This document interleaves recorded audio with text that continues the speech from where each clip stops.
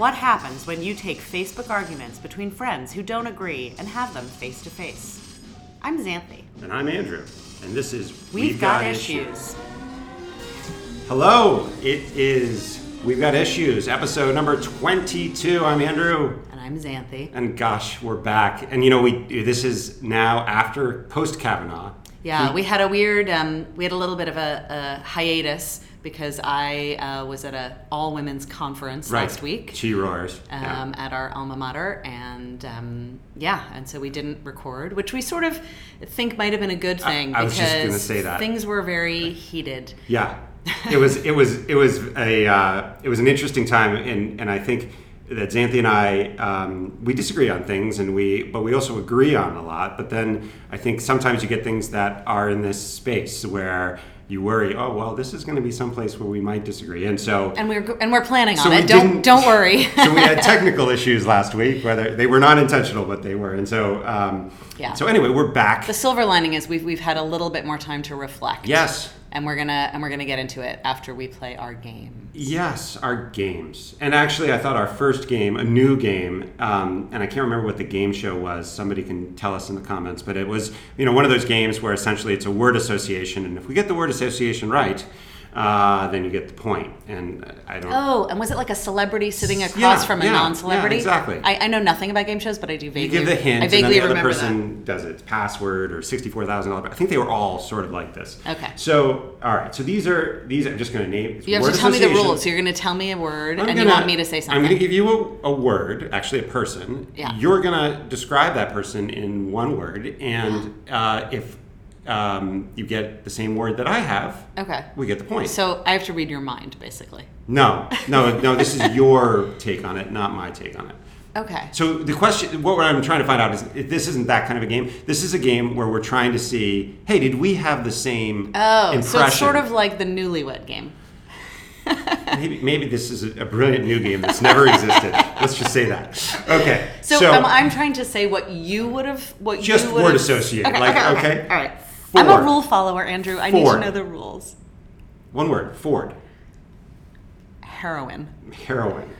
I had credible, and I would have accepted poise, but I'm not going to give us the point for Ford. Kavanaugh. Bully. I had inauthentic and indignant, but I thought he was inauthentic, but I didn't think bully, so no points yet. Cory Booker. Calculating. Oh, I used that for other ones. But I had him as sort of unpresidential and weak. I actually thought he had a really poor showing at this. Well, luckily Americans have a really short attention span. So. Kamala Harris.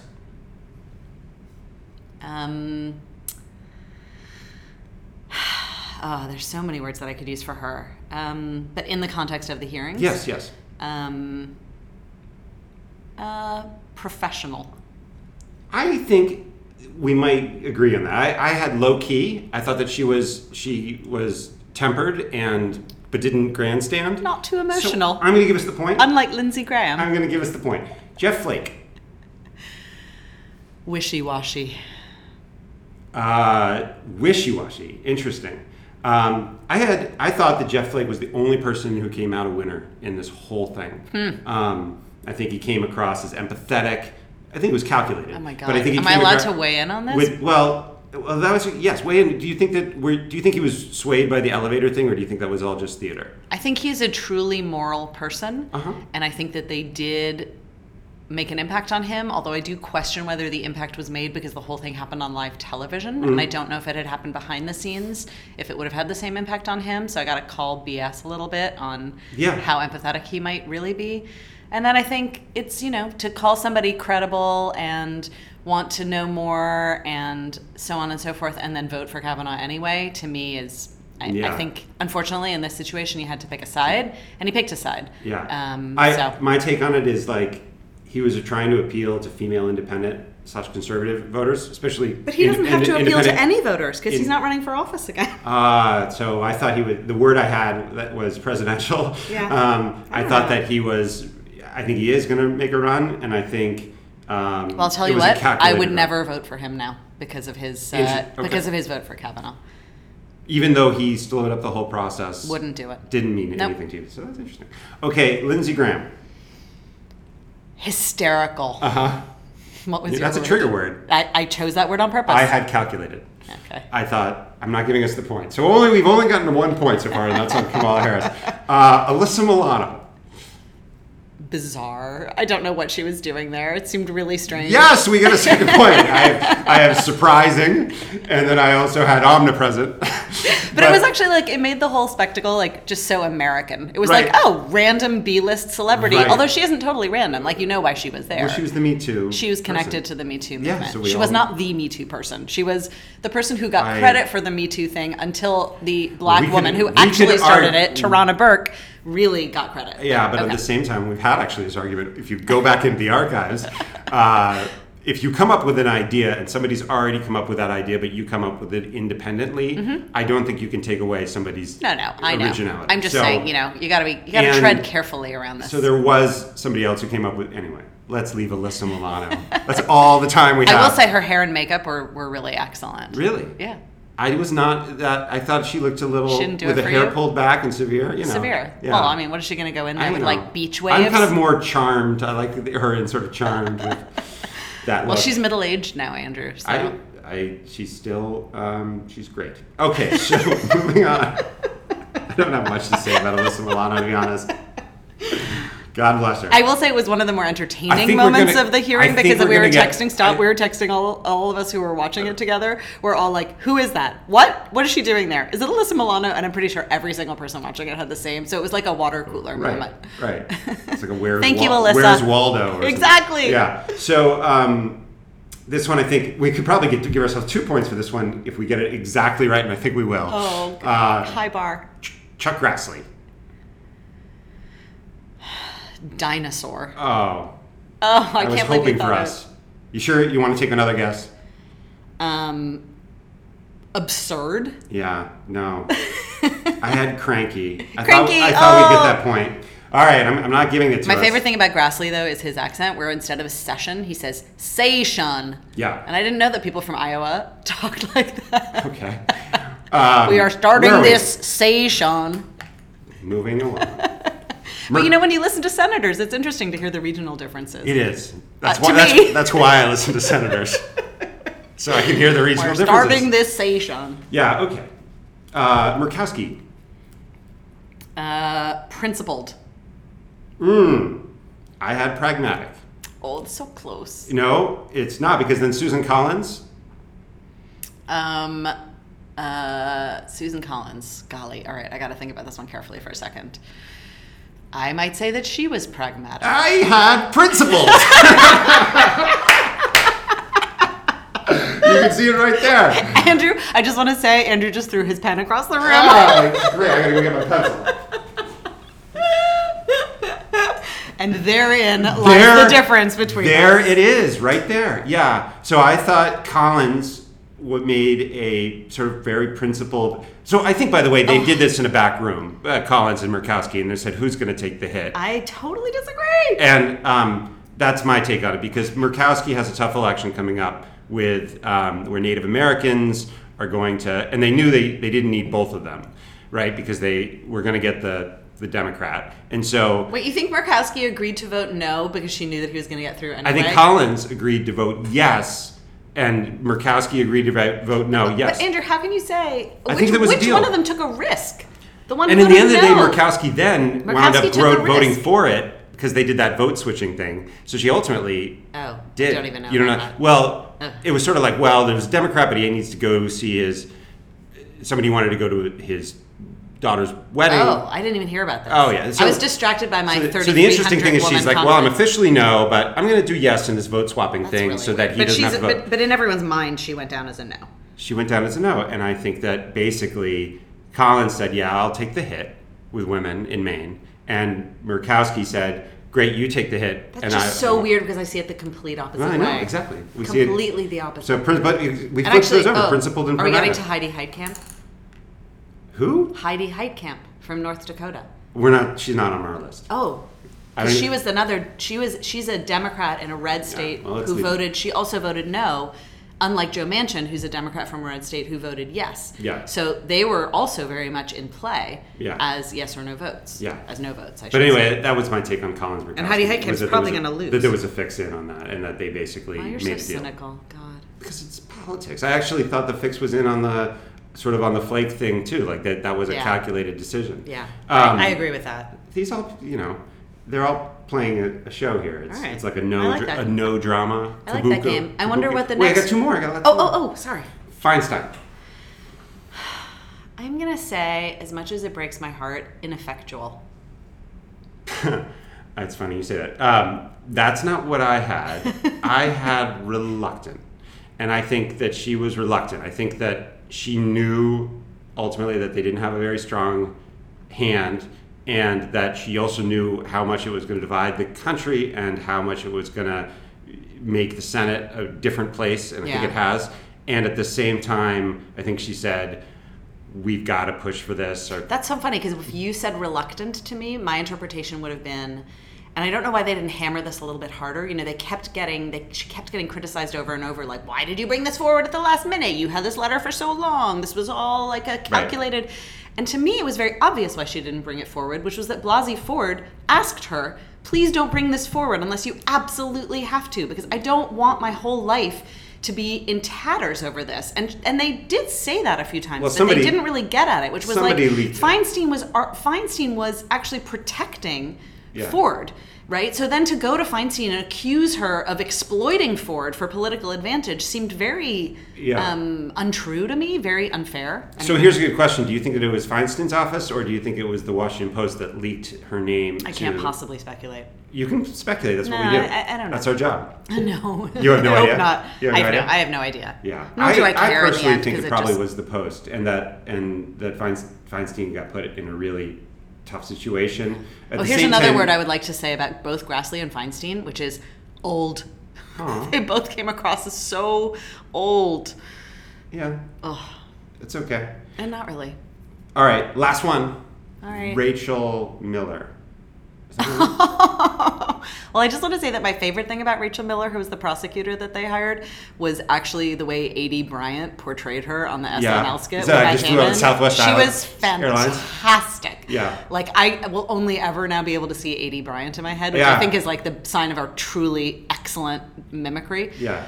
I found her pathetic, if you want to know the truth. Pathetic? Yep. Well, you're not going to get that one.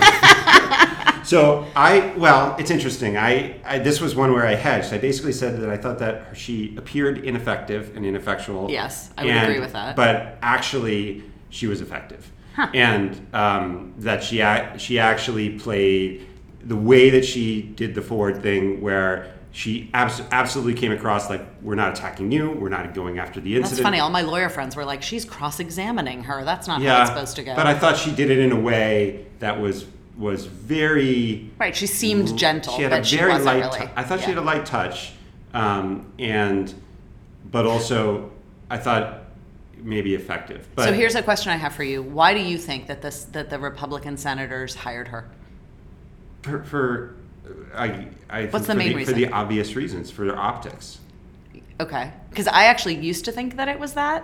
Initially, I thought, they want a woman to, to do the questioning, so it doesn't come across like the Anita Hill thing, where it's all these white men. Yeah. But I actually came to realize it was for a completely different reason. What was it? Which was that they wanted it to appear like a trial. Oh. And they wanted to have the patina of trialness, to coin a really terrible word. Burden of proof standard. Because it raises the burden of proof, and that's why they hired a prosecutor. And they actually, this whole, people criticize them like, oh, cowards, they don't want to ask the questions. But they promoted that because they didn't want people to know that the real reason they brought her in was to make it look like a trial. And if it looks like a trial, exactly, the burden of proof is much higher. Yeah. And that is how everyone ended up talking about it. That's a very compelling argument. Oh, yay. No, I think that's probably very true. I mean, I think it really worked. I think it was both. So in that sense, she was extremely effective. I think she was effective. I just found in the moment while watching it, I felt, and maybe we were supposed to feel this too, I actually felt bad for her because I was like, you did. She's getting going, and then they're like, oh, now session, we got to get the session underway, and we had Grassley interrupting her the whole time. The way it felt was like, oh, you know what, the prosecution or whatever they were, whoever she was supposed to be, or the I guess The the underdogs. defense. Yeah, you sort of felt she like came across as an underdog, Yeah, and like, that is oh. so screwed up. poor Kavanaugh, like he's not getting good representation here. Yes. They're not getting any time. Yes. And It was a way of building sympathy for him in a strange way. I don't know if it was all calculated to be that, but worked out. it was. And then especially when she kind of came in and be like, guess what? This is not the best way to do this. And everyone was like nodding ahead, like, yeah, you're right. Like this isn't fair. and that was good for Kavanaugh, right? Well, yes, in And the end. so I thought she was actually effective. And I guess we agree So, on yeah, that. I should take so I away guess that. we'll take a point. Okay, let's do it. Yeah. All right. Would you So like it was to, interesting. I think we found that we agreed on some things, and actually we had our points of disagreement too. So let's talk. Do you want to do Not My Tribe? Yes, I do. I mean, it is the and game. honestly, like, it really stinks because there's some weeks where there's so much stuff going on that Right. I can't focus on the Not My Tribe questions. So we've just had you ask them because apparently you are able to still focus even when the world is burning around us. And then, like, the last week, I had so many good ones. Yeah. Like Trump talking about Kim Jong-un and saying, we fell in love. Yeah, like, yeah. there were so many good ones, and now I've had to let them go because they're, not evergreen. Okay. But I have some. Let's see how I do. All right. So this first one is a 3-parter. Oh my gosh. I know, I'm sorry. I'm not sorry, actually. You don't have to apologize. Make him squirm. So you're going to get some of it. So the first question is, what formerly apolitical celebrity broke his or her silence this Taylor week? Swift. Thank you, with a 400-word Instagram post. So Yes. that's the part I knew you would get. So Aryan Princess. point yes. for you. And let's just make sure that everybody knows she actually weighed in for the Democrats. Yes, yes. In Tennessee. How many new voters registered in what they're calling the Taylor effect after she urged people to register to vote? And it was in something like 48 hours, maybe. These are all Swifties. Well, we don't know for sure why they voted, right? It's sad if it's a high number, but I bet it's at like 50,000. 240. 240 people. 240,000 Oh, 240,000. people. That's crazy. And with very high percentages in the 18 to 24 Oh, good range. for her. Much higher than at comparable times in past years. How many of those do you think are going to vote for the Democrat? Yeah, well, that's a good question. 6,100 people registered to vote in Tennessee, which is where Swift votes and where she particularly focused her ire on the Interesting. Republican candidate. Okay. And third part, Third what part. was Donald Trump's response? To the Taylor Swift voting thing? Yeah. Oh, I'm sure it was dismissive and quite offensive. It was ridiculous. Yeah. He said, I like her music about 25% less now, okay? That's funny. See, the thing about Donald Trump is, despite the fact that he's awful in so many ways, he's got a very good sense of humor. Oh my God. You cannot deny. If you deny that he's not sometimes very funny, It was a funny thing then to you're say. not. That's a funny No, thing I mean, to you say. listen to him do these like crazy freewheeling press conferences, and even as you know that the reporters have their jaws like Dropping, hanging yeah. open, there are like constant bursts of laughter. Yeah. Like he made the UN laugh. He's funny. Yeah, when he was like, "Oh, we're the greatest nation in the world," it's like, "Well, that wasn't what I was looking for," but like, he's funny. He's got a very New York honed sense of humor, All right. so it's okay to find him funny. That I'm is going a to funny say you thing to got say. 1 out of 3 on that. Okay, fair But you knew enough. that you knew about this Swift effect, so that's good. Or the Yes. Taylor. Both Okay, of those are second terrible. one. Second one. Wow, are you being me today? You're like moving. No, us I just along. we got a lot to talk about. All right, let's see. Oh, Melania Trump gave an interview this week on ABC, and they asked her about her motivation for starting her, very, very effective and well-known Be best. anti-bullying campaign Oh. called Be Best. Be best. And she 'Cause you don't and wanna she be better, you revealed- wanna be the best. And she revealed what her with no articles. She revealed her reasons for starting this campaign, and I'm wondering if you followed that. And because Michelle Obama did it. No, her reasons for Yeah, what motivated her to make this her cause? something to do with Bannon Trump. No. Barron Trump. Sorry, Bannon. Oh God, that's weird. Yeah. Yeah, sorry. No. Why did she make Their this next cause? child can be called Bannon. Bannon Trump. Yeah. Bannon No, I and just Barron. think I think it's a good cause. I think actually I don't know if she's being effective at representing it. It's a nice idea. But I think it's actually a really important thing, and I think it's Not to mention a good completely- first lady thing. I think that Michelle Obama's food health thing was also really important. So, but why? I don't know. Should she experience bullying? Oh, God. I thought I was going to get away with this one, and now you got it. She actually said she is the most bullied person in the world. Yeah. Quote unquote. She said, I could say I'm the most bullied person in the world. Yeah.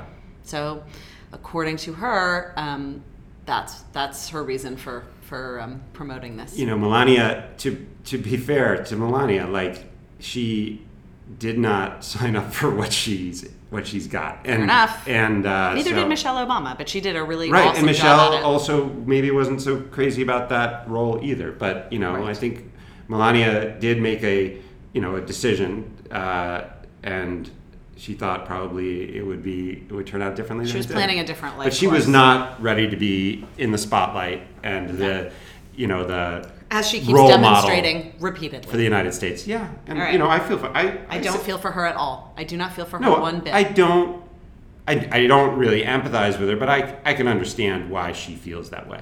I can understand why she feels like, you know what, it just is pretty ironic because I think people were looking to her for just wanted to keep my head down and go to fashion shows. However, I and would raise also my like kid. to point out, as many people have, that being criticized in your very, very public role, whether you chose it or not, is not the same as bullying. It's not the same. It's not the same. She's completely misunderstanding what bullying is if she thinks that she's bullied. She's criticized, yes, not the same thing. I think she's also bullied, but we can disagree No, on that. who has more power than her? Who is bullying her? There has to be a power imbalance for bullying to occur. Is what somebody? Yeah, okay, maybe it's not bullying, right. But it annoys me because it's a word that's way overused in schools and by parents especially, and I constantly think we need to remind ourselves what bullying actually is, and there has to be a power imbalance for it to be bullying, in the same way that there has to be a power imbalance for it to be sexual harassment. Okay, finally, this is so light and frothy. Aren't you enjoying this? Oh yes, I'm going to think about that one. But go ahead, the third one. Who or what did the president? This one's hot off the presses. Who or what did the president criticize this week as, quote, crazy, loco, going wild, out of control? Yeah, and the trick answer is Kanye, but it's not. That's where you were going, I can tell. No, I was hoping you would fall into that trap. trap. Into the Kanye trap, but no. Crazy, loco, going wild, out of control. Those Trump. are all direct quotes. I would say upper class white women. Well, you would have been on target with that last week when all the women protesters were called a mob, a hysterical mob. No, he was talking about, obviously, the Federal Reserve. Oh, yeah. Because the market went down 800 points because they raised interest rates. Well, that's not why, but yes. Wait, why? I mean, I don't think the correlation exactly is that. No. For sure. No, he was saying that they're raising interest rates slowly. All right, you're looking at me like I'm saying this wrong, but I'm pretty sure that neither of I us just read are this. economists, but I'm pretty sure. Right, I'm pretty sure that the reason that the market just took a nosedive. No, there's lots of reasons. Yeah, it's not just because of that. And they didn't just raise them. I'll agree the with market that. has tumbled in the last 6 days, and it's not because they raised the rates. My sense on like the market, right, is like it's sort of like this, balloon or something that like it gets over inflated, and then something happens to pop right, it, but there's like a and then it million all comes little out. things. And everyone's like, okay, it's time to sell, and then everybody sells. Yeah, it's like a mob mentality, basically. Right. Yeah. So it's a market, and so that makes sense to me. That he did criticize. He was criticizing them because they're raising interest rates. Right. But and by raising interest rates, it popped the bubble a little anyway, bit. I just thought that was really funny that here he is meeting with this like clearly crazy, loco, wild, out of control person. Kanye. You were making the that. Oval Office. Yeah, I saw what you were doing there. He was like, "This is fantastic. This guy's a genius." And then he's like played. going to the Federal Reserve, which is like the most like sober institution of all time, and those are the words that he used. I got it. Yay! All right, I have so many others, but we're gonna stop there because we have lots of other things to discuss. All right. So wait, how many points did you get? You got 2 because you got the Melania. Well, I got a third on the Taylor Swift thing, and then I got the Melania one that randomly, and then but I did not get the Federal Reserve. It's and not I actually random. knew That's the way your brain works. What? It's interesting listening to you talk. You talk yourself into the right answer quite often, which is impressive. Whereas I just go completely blank if I don't know it. All right. C. It's got to be answer C. Yeah. So, like on the SAT. Yeah. So. All right. Moving on. So do you want to talk about just broadly about the Kavanaugh thing and like whether because when we talked about this thing over the phone last night when we do our very long and thorough prep session. It was unusually long and thorough yesterday.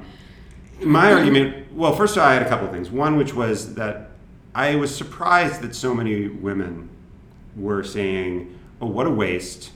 What a she did it for nothing." It was all for nothing. This poor lady's life was ruined, and I mean, obviously, she had some upside to it because she made like $1 million on her GoFundMe. But what? Yeah, she did. People funded her. What? On GoFundMe. How do you not know that? I had no idea. Not my tribe. What? Seriously? Yeah. No, so while she was doing Who this... started a GoFundMe? She started it for herself? No. Someone else did. Supporters did. And so... That's weird. I'll send you the link. There's like 600... If you feel like her life is ruined, you can go donate money to it. Because money will fix it. Okay. All right. So I knew you were going to say that. But basically, Wow, that is news it to hasn't me. been a complete... Okay. So she's gained her checking account might improve. But nevertheless, even if you feel like a lot of people were devastated. This whole thing was kind of for naught, and we got nothing out of it. And some people, I think, says, "Oh, this kind of thing moves things back." Right. And I thought no. I actually thought that despite the fact of the result,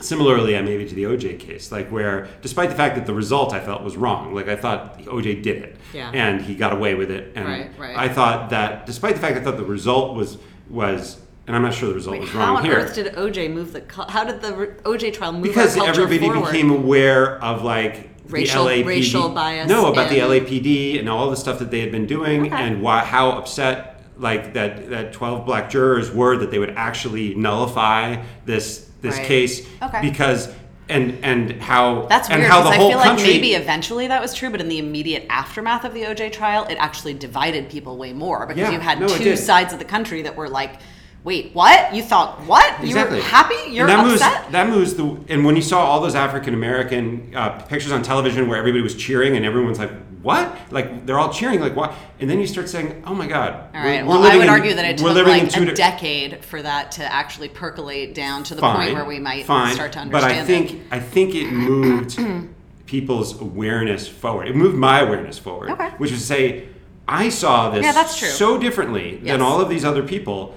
And I said, why am I seeing this differently? And it's like, oh, because there's this systemic injustice that's happening to these folks. And you're a white man who's and I'm a white man and I'm not seeing it. Yeah. And so the OJ trial to me said, even though the result was different, I understand. I get it. Okay, I got that. And similarly, I think for the Kavanaugh, while you think that I thought the result was actually fair, and we can talk about why. You haven't asked me what I thought yet. But I thought it, say for my kids who are watching this, it moved the ball forward for them, which is to say, for my son, he realized, I think becomes aware that like, hey, stuff that you do, in high school, sure, can affect people 30 years later.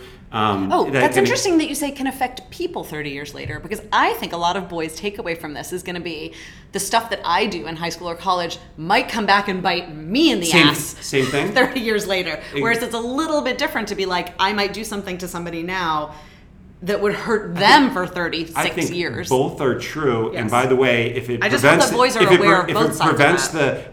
There's a carrot and stick there. But sure. If it prevents more sexual assault, absolutely. It's a positive. Yes. Right? So whether or not they're doing it out of selfish reasons, which I think we mostly all do, or whether they're doing it out of empathetic or doing it out reasons, of, now I understand that this can affect people. Nevertheless, it does something I agree with important. You on that. I hope that that's true anyway. And, and I think for women too, I think that for girls who see this, they'll say like, the message is like, you got to say something. You got to get out there. And even though it's painful, you have to. That's funny. I would hope that is a takeaway. I fear that the takeaway is, even if I came forward, I would be disbelieved and I would be mocked by the highest level people. I mean, it really makes me want to cry when I think about what Trump said about her at that rally. Like that was I'm sorry. That was devastating. That was devastating to watch. That was almost like the worst part of the whole thing, except for Kavanaugh actually being confirmed, which was terrible. And I will tell you, like, my daughters cried when they heard that Kavanaugh had been confirmed. And as a parent, certainly our job is to encourage them to stay strong and to do the things that you are saying, which is, be aware of your actions, be aware of your agency, don't be afraid to speak out. But the takeaway really is she spoke out, and what happened? Well, And like we can all say like, oh, well, for the rest of us, we have a greater understanding, maybe not. But look what happened to her. So if you're the person that's contemplating coming out and saying something about somebody, making an allegation or revealing an act that occurred, nobody wants to be Christine Blasey Ford right now, ever, because she was the loser certainly in the short term and maybe in the long term. I mean, Anita Hill is an interesting, and I don't want to get too far into the Anita Hill sort of comparison, but she's actually somebody who has managed to make a fairly interesting life and career for herself. So she wasn't destroyed. And I don't think Ford will necessarily be destroyed in the long term. But there's really very little upside for her, GoFundMe notwithstanding. I think, so actually, if there was one thing about this that I thought made this an edge case, and we were talking about why I called this an edge case, and you're like, what do you mean by edge case? And so what I was sort of saying was, well, Kavanaugh, and actually there were a lot of things that made it an edge case. One of them was just that, in the previous Me Too's, we had seen multiple allegations. The previous Me Too's, we had seen people sort of many on the left, who were taken down, who like the kind of the, I would argue people many were on both sides. No white males were not unhappy to see Harvey Weinstein, or conservatives were not unhappy to see Harvey Weinstein go down, right. or a lot of these, or Al Franken, or Al Franken, right? So whereas, so I'm going to say, like, the difference is not that Kavanaugh was a conservative, because we've seen plenty of conservative men also lose jobs over this. The difference was what was at stake. Exactly, and I actually never really it wasn't bought, just one person's job. The thing I never really bought. I really did think this happened to her, and I actually kind of believed it was Kavanaugh, right? But I basically thought, why would one, like, I don't think she's making that up, and I think, and she seemed very certain. And she seemed very certain, and it all when I heard her testimony, I believed her. Yeah. And then, but at the same time, I didn't necessarily believe her entire story. I believed that absolutely something happened. I mean, all of this is so subjective, right? It doesn't matter. Right. But what I did also think was that she actually had, and where we disagree, the people who say, I think usually women really do have like no reason to do this except for justice, right? Right. There's nothing to gain. All these people who are like, she wants her 15 minutes of fame. Like, that's all. And so I agree bullshit. with that like, hey, most victims of sexual assault, like, they don't lie because why would they go through this to lie? Like, what do they have to gain? Yeah, this person's going to get kicked out of the university, or this person's going to get kicked out of their job, and that's justice, and that's fair. And that's the very rare case where somebody is doing that. There was a lot to gain on her side, and her lawyers certainly felt that there was a lot to gain. It could delay things past the election. Let me just finish. I think that there was a lot to gain, which is to say she had the opportunity to really change history. She really stood athwart history. And she could potentially, put enough delay into this thing. There was a plan, to try to delay again if they had won the House and the Senate to be able to delay this till 2020. Right. So I actually thought that there were a lot of reasons why she would come forward with this at this time, and that she wouldn't have come forward with it at any other time. And why she didn't come forward with it a year ago, a year after it happened, or 2 years, or whatever. I think that she felt that here it actually meant something really big. Okay, so actually, it's funny. As you were talking, there's like smoke coming out of my ears, and I'm writing down notes, and I'm thinking all the things I'm going to say that I disagree with you on. And actually, now that you've gotten to the end of what you were saying, I don't disagree entirely. I do disagree with your saying there's a lot to gain for Ford. I think there's nothing to gain for Ford. I think there was a lot to gain for the Democrats. And I think maybe if Ford saw herself as an agent of justice. A heroine. Right. I do think that in that sense, I would never put it as a lot to gain, I guess is the difference. I think she's lost a lot, and I think she was always going to lose a lot, even if the confirmation vote had gone the other way. You make yourself a public figure in that way, you lose everything. I don't think she's lost so much. I think half the country feels she's a victim, right? And half the country, maybe part of the country feels, the crazy folks feel she's a liar. My point being, she didn't want any of that. She didn't even want anybody to know her name.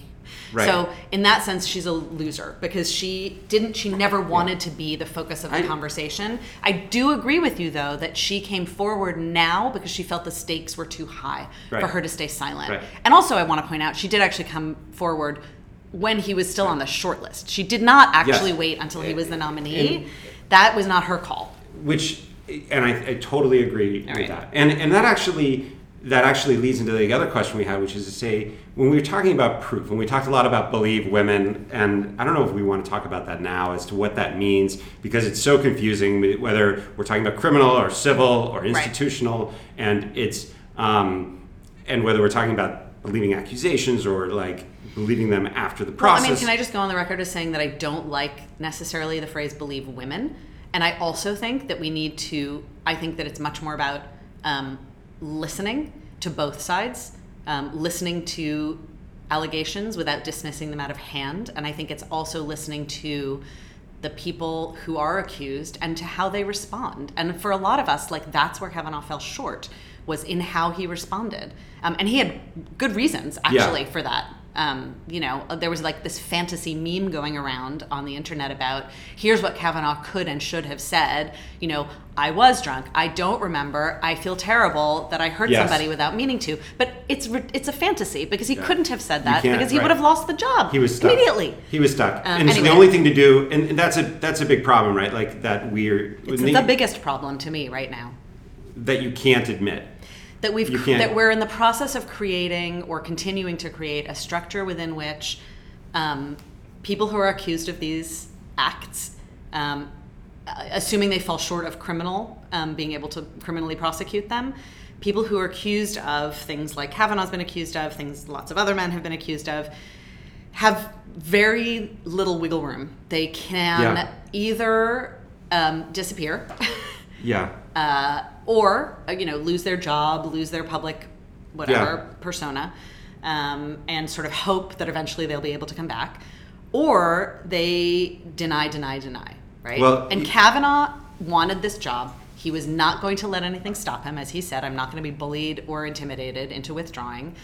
And so he took the deny route, and it's such a wound. It creates such a wound on the country. And so in your argument that this has somehow moved the argument forward, I also feel like it's created this giant wound, which is that it set up a template, which was, actually, if you have the right people on your side, you can deny,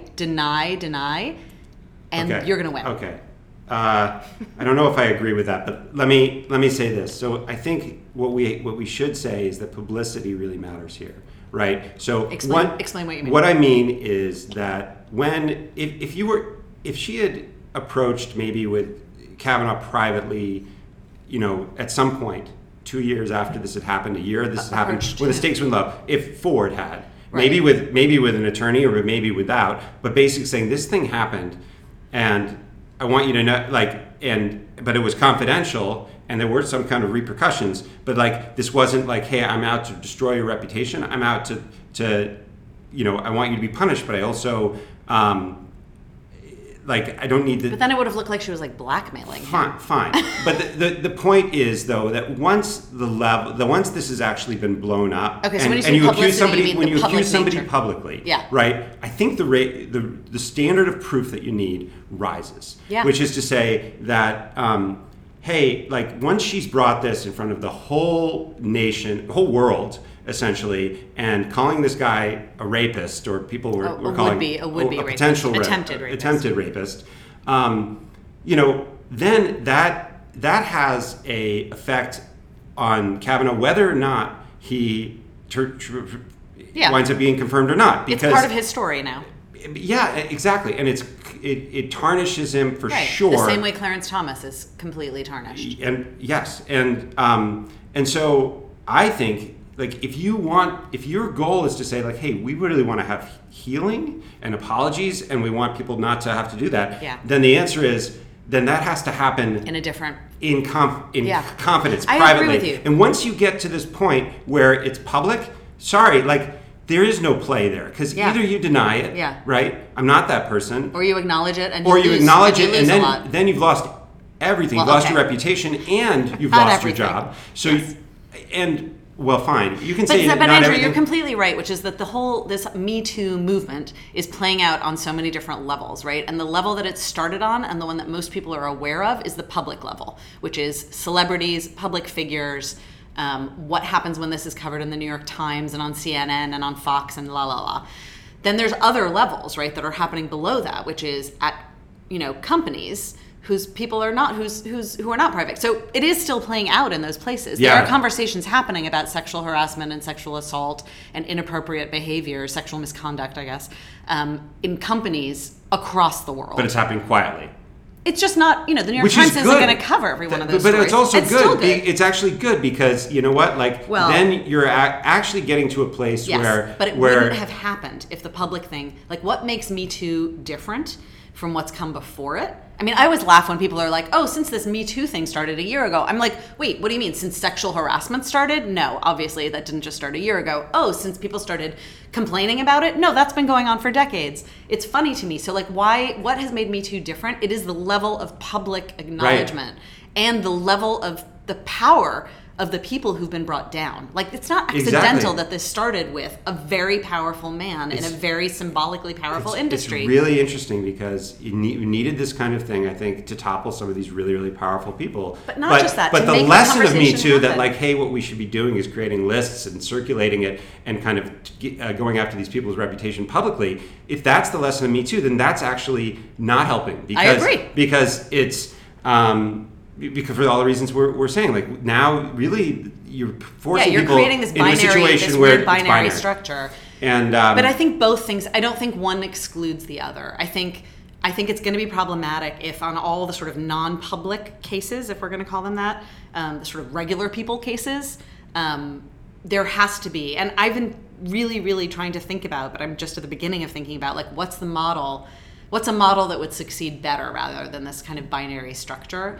And there's been so many interesting things. People talking about models of atonement, models of repentance, and you can look at it through one way to look at it is that this really progressive rabbi, Danya Ruttenberg, has written several things about kind of the Talmudic laws of, just bear with me, Talmudic laws of repentance in Jewish religion. I mean, ironically, yes, I am actually not Jewish, but this really... I thought you are Jewish. Didn't you convert? No. You're Jewish wedding. No, I'm totally a shiksa. Matthew and I disagree. I thought you were as Jewish as Ivanka, but I guess Ivanka is more Jewish than you. I'm much less Jewish than Ivanka. Okay.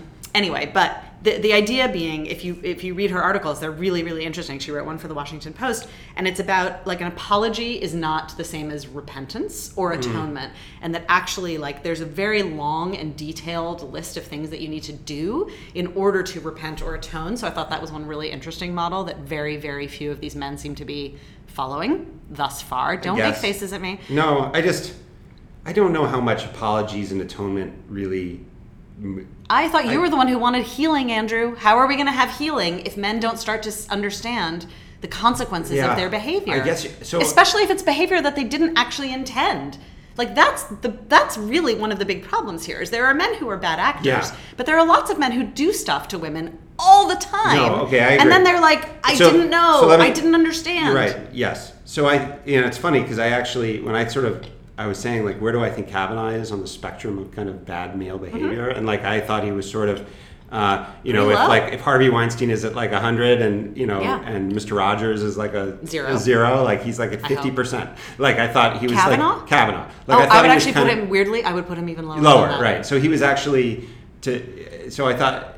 I would put him lower because he did something. I mean, he clearly did all of this before his, frontal cortex was fully formed, right? It sounds like once he hit 25, he kind of sobered up and became sort of a, really constructive member of society. I would put him lower, so that's interesting. However, do we still have to acknowledge that men who do these things, even that's why I thought this was need to be held accountable in some way.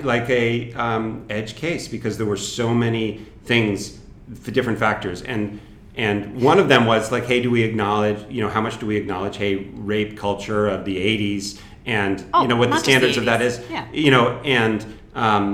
And Andrew, how much do we atone for that as Yeah. a society, of like the fact that we had Porky's and Revenge of the Nerds and even all these 16 Candles. Yeah. 16 Candles, a movie that I loved, has a massive rape theme. Right. That's comedic, You can have her, right? running Like, through it. yeah, Like that's yeah. so. I can't let my children watch that movie. You can, and maybe I can't. You should. I never would show it to them because it makes light of something that should never have been made light of. Wow. It does. Oh my God! Please don't argue that with me. I don't know. I think I'm a big believer in the nut allergy thing. Like, is if you expose people to some like peanuts at an early age, like even I mean, the only circumstances they'll under build which some I would immune show it to system. them is like, here's a horrible thing from my childhood that we all accepted as funny that makes me want to vomit. It has good and bad. It does. I mean, like it is. Times have changed. There are parts of it. Not enough. There are parts of these movies that aren't our morals. But Yeah. you can read Dickens and be like, you know what? Like it's still Fine. wrong to, you know. Yeah, but there's no other Dickens, and there's plenty of other movies that I can have them. Fine. that I can have but them like watch. you, what the important thing is not to ban things or to say mean- don't do this. Is to read them in context. Okay, fair and, enough. And I just feel like there's lots of other good stuff. Oh, there was a point. But that you anyway, made your that I point was really on liked. atonement, and I just don't like. Oh, I know what I was going to say. I've got to interrupt you for 1 second because Yeah. I need to ask you about this.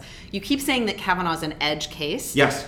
Do you think there are more men like Harvey Weinstein or more men like Brett Kavanaugh in terms of their behavior towards women? I think Harvey Weinstein is like such a he is like very, very rare. Okay. And very, very extreme. Yes. Kavanaugh is very, very normal. Right. So I would say that the fact that he was relatively normal and they were going after somebody who a lot of people would be sympathetic with and have done the things, that's what made it an edge case. So what it made it an edge case was that basically that the left wing was going, they had motivation to like take this guy down for no real reason. Yeah. They had also they had motivation because they had just had it done to them with Merrick Garland. They were going after somebody with a 30-year-old accusation who actually had like a stellar record, but believed things that they didn't, Yeah. and probably was a pretty nice, decent guy, So I think except this for is one where- thing that happened. right. And well, no, not just one thing. Things that happened. Did you know even that's we can't relitigate, but the second one, did you ever notice that she never said I saw his penis? She Okay. just said we can't talk about yeah, this. we can't go with it. But I thought she always parsed her words in a very careful way. Like I saw him zip up his pants, but like she never said he exposed it. I didn't parse it Yeah. as carefully. Anyway, I don't really know what to say about atonement except that I've never seen an public apology, that has ever worked. That has ever where women say like, "Oh yeah, this is great," and Well, men I say, haven't "Oh, we're either, moving forward." But I think we need to. I don't think there is. we need to think about that. I don't no, think I that don't exists. agree. I think like private apologies work, and I think. Yeah, but you don't have the choice of a private apology when you are in the public eye. And honestly, like apology is not enough, is what I'm trying And to say. ideally- Like you need something that takes time and work. You need men to like really try to work on what was it, especially if they didn't understand, ironically, aware. of what they did. Or even weren't yes, aware. correct. Like in the case of Kavanaugh, like I don't think he was even. Maybe we're all speculating, but I think he probably didn't even know what had happened. He was blackout drunk, and he had no idea. Right, and he had certain ideas about what girls were for and how boys should treat them. And or this is he how didn't, it came out. or he literally was just like. I mean, and do you think he would have randomly fallen on another boy at the party? No, obviously not. Actually, they did. They actually jumped into a big pile, and that guy actually did jump I'm into just the saying, thing. if it that actually happened. do you think they would have lured a young boy into the room, a 15-year-old boy, and locked the door and jumped on him and stuck their hands up his clothes? Like I said, like I don't know that all of those facts were kind of what happened, but I do think something did happen. I just think it's interesting that you call it an edge case, because in your mind that means something so different than it does to me. No, it was an edge case in the sense that it was going to be a very difficult, and I think Feinstein, I'm going to say that wrong, right? Feinstein? It's always Steins and Steens. Feinstein. It is confusing. Feinstein knew that it was a tough case to bring. Not only that it was, but she also knew like there's no corroboration, no proof, and we're attacking this guy on a place where like we don't. It would be great if other women came out and there was corroboration, but like actually like one woman came out and she was very sort of uncredible. She was the second one, not credible. The third was a big Avenatti's yeah, God, that lady. was a total mistake. She like people didn't really believe her, and then the second one, like that was only like so basically then they shifted the narrative like, oh yeah, this guy drank a lot and got drunk. But that's different than like this is a guy who has sexual They really should harassment have problems. started with the sloppy drunk Maybe. part. Maybe. Although then again, everyone would be like, who didn't then- didn't blackout drink when they were in And then high when they school? finally said, "Oh, now it just matters like how he reacted to this," Yeah. like they were done. Like they couldn't win at that. I mean, Cory Booker, by the way, is never going to be president because they're going to just keep playing back that line about. Which one? He said, It doesn't matter if he's innocent or "You're guilty. Yeah. And that's all you need. He's done. I don't agree because I think there are a lot of. I think he said more than that, and I I think know if he you did, and listen I to know the there's a whole thing- context, but it's like the Mitt Romney thing about like half the country just wants a handout or whatever he said. 47%. Yeah, that is the bad line line. for him. That is the line that will, because it sounds like it's the truth. Right. He's speaking the truth accidentally. Right. And whenever you catch somebody speaking the truth accidentally, well, or you think you have, yeah. except for Trump, who always speaks the truth accidentally, his truth accidentally. But like, Oh, but when you speaking only of do which- it like when you're careful about your words, Yeah. and then every once in a while you say something like deplorables or like Yeah. like where you actually this is what You say what you really think. what you yeah. really think. Well, I will say, like, He's we're not done. going to talk about this, but I did a case of that just happened where they were talking about this horrible, horrible case of the Saudi journalist who disappeared and was probably don't have time to murdered talk and about that. dismembered. No, but I just We're want to at say 50 this is a great seconds. example. 50 minutes. This is a great example of Trump accidentally speaking the truth. Yeah. Where he was like, well, the guy's not an American citizen, Right. and we also don't want to stop the massive amounts of money that are flowing into this Right. country. So he's like, speaking- he's like, that's he true. he says what he This guy's life thinks. is not worth he the billions of bullshits dollars. and he lies, but at the same time he says what he thinks. He's unfiltered. He's unfiltered. Which He is unfiltered. I will All not right, argue with that. We're gonna finish with. this So somebody said we should go an hour. We're going an hour, so Cindy McBennett can finish her run. You got about 10 more minutes, Cindy. One last charge. All right. So I will say I'll set this one up, which is that the genesis of this whole podcast was Andrew being triggered by things that I write on Facebook. Yeah. And him thinking like we should probably just talk about this instead of me writing angry responses back to Xanthi's triggering comments and getting myself in trouble. I'm speaking for you now. So I wrote something. Don't put words in my mouth. And so even though Andrew and I have this process that we think is working pretty well on the podcast, I still put things on Facebook that trigger you, Andrew. Yeah. And I almost think this needs to be a weekly, bi-weekly segment, which is what did Xanthi say that triggered Andrew? Yeah. So this is our new segment. Andrew gets triggered. All right. So Should I say what it was and that here's I what triggered me posted? this week. All right, I Okay. posted an article. You wrote an article, and I wish I'd written You know it. how I know I'm triggered? Because I write a whole page response, and then I delete it. I can't say it, and I've done that more than a few times in my. I can't decide if thing. that's brave or cowardly. It's. Let's say it's pragmatic. Self-preservational, yes. And probably And better so for our friendship. here was the line. You said they were talking about Lindsey Graham, and you posted an article about Lindsey Graham. So by Gia Tolentino from The New Yorker. Lovely. And she said, I grasped for the first time the extent to which the past years made some men crave the poisonous high of feeling wrongfully endangered. I also grasped the scale of the consequences that women and other sexual assault victims will face as a result.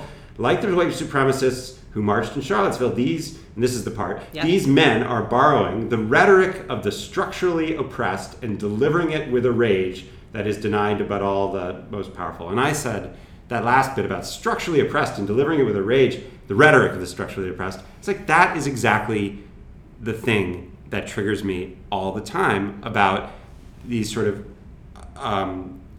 particularly upper middle class or upper class white women who have kind of adopted in this not only this rage but the language of the structurally oppressed. They basically. So you're like, how can you accuse me of doing that when you say when you are actually doing that? I basically, whenever people say privilege, like if you say I'm privileged, I think we all know what happens when I say privilege to you. Well, I just say like. For example, I see your knee-jerk reaction is I don't have it. I see my privilege in terms of race. I see my privilege in terms of class. I see my privilege in terms of education. But you don't see the effect that it has on your perspective. And I see my privilege when it comes to heterosexuality. Like I see all those privileges. Like, and I see the challenges that every other group there. But when I see well-to-do white women like me who have, I think, more privileges than a lot of sort of white men. Sure. And particularly if you look at the scale, like maybe at the top 10%, 20%, like men still enjoy many more privileges professionally in the United States. They can get higher jobs, they become CEOs. But as you move down that scale and as time goes on, like, you know, if you're looking at the bottom 30% or the bottom 40%, I feel like white women have more privileges than white men. So it bothered you that I posted this because I actually didn't write the article, right? I know, but you thought that was like... Gia Tolentino, who wrote it, is actually a woman of color. She is not a white woman. Well, the funny thing, then there's this other woman who was in the New York Times who said, triggered you, who said basically white women are to blame for a lot of this. How come you guys aren't supporting? Okay, so I have a couple of things that I need to talk about. And I was like, yes, like how can you sit there and say, I'm so triggered by this woman picking on white women, and like how dare she? That's a step too far. But I recognize that you're doing that to white men. I recognize that I am not necessarily right. Like I do see when 53% of white women voted for Donald Trump, there's no denying that statistic. I am offended when people say all white women, because like you, when people say all white men, you read all white men. No one says all. No one ever qualifies all white men or some white men. They always just say white men or white women. And my point is, the implication is all, because then we feel included, and then we feel like, how can you criticize me? Like, I'm not racist. Why are you attacking me? I'm an ally. Right. And the point is that we're wrong, because both of us are wrong, because we're part of, you have to look at it institutionally. We're part of a structure and an institution and a social construct in which we do need to acknowledge that we've participated in it simply by virtue of who we are. And I know that's really hard. No, I think it kills me. It's the poisonous high of feeling wrongfully endangered. Well, I feel like white women, they get... Right, by the way, I think there's a sort of a dopamine rush that you get by doing this. That is 100% true. Right. Absolutely a high by having... You're going on Facebook and you said something and you release your anger. But this is something we're going to have to follow up on next time, but it's this idea of like, why are women so angry? So you are 100% right that I have more privilege than many, many, many, many, many white men or men in the world, in the country, however you want to put it. I'm extremely, extremely fortunate in my life. However, and this is where the Me Too thing is important, the one privilege that I don't have is the privilege of moving through my life without the constant fear of being assaulted, raped, attacked because of my sex. I don't have that privilege because I'm a woman. So this is the one thing that unites all women, and I don't care whether you're a Republican or a Democrat or black or white or whatever you are, rich or poor. You face a danger and a threat every single day. I agree with that. That most men, and I'm not going to say all men because there are men who also face this threat, that most men don't face. I totally agree with that. At the same time, that message gets really mixed up with the message of equality. Right, and that those two messages are very much tied together, and the people who are angry about sexual harassment and basically the unfair. By the way, I think that male desire, like even men are like, male desire kind of sucks. Like the way that it's just we can talk about that. We don't have a great. It's not. I'm going to close on this funny point, which is, and then we're done. But like, I actually remember I was talking to my son. Cindy needs to cool. She needs her cool down. He doesn't. Yeah, exactly. Take a breath, Cindy. Have some water. We're almost done. But my son, I was talking to him about masturbation and about puberty and all this kind of stuff. And I sort of. You're a good dad. It turned out an awkward conversation. But I was like, yeah, you have this. You'll find that you'll have these kind of urges, and by the way, don't worry about, like, everybody does this. It's not a big deal. And he's like, God, that sounds like it sucks. Like, basically, he was like, I have to like have these urges and like deal with this thing. And it's probably like, and I thought it was really funny that he thought that, because I like. Maybe women feel the same way when they're explaining that they have a period or something. They're like, yes, that's actually not a terrible analogy. It sounds like it really sucks. But I thought it was really funny. It was like I was like, well, it's pleasurable, but it is something that like, and I just thought that was so funny, which is to say that male desire is not such a great. I think that we have to live with it because we haven't evolved in 50,000 years. But it is a problem. But I think that's a very different problem than are men and women being treated equally. And who has privilege. All right. And so Well, that's we're where gonna I'll have leave to- it. There's always more to talk about. I got the last word. Thank you for letting me have the last word.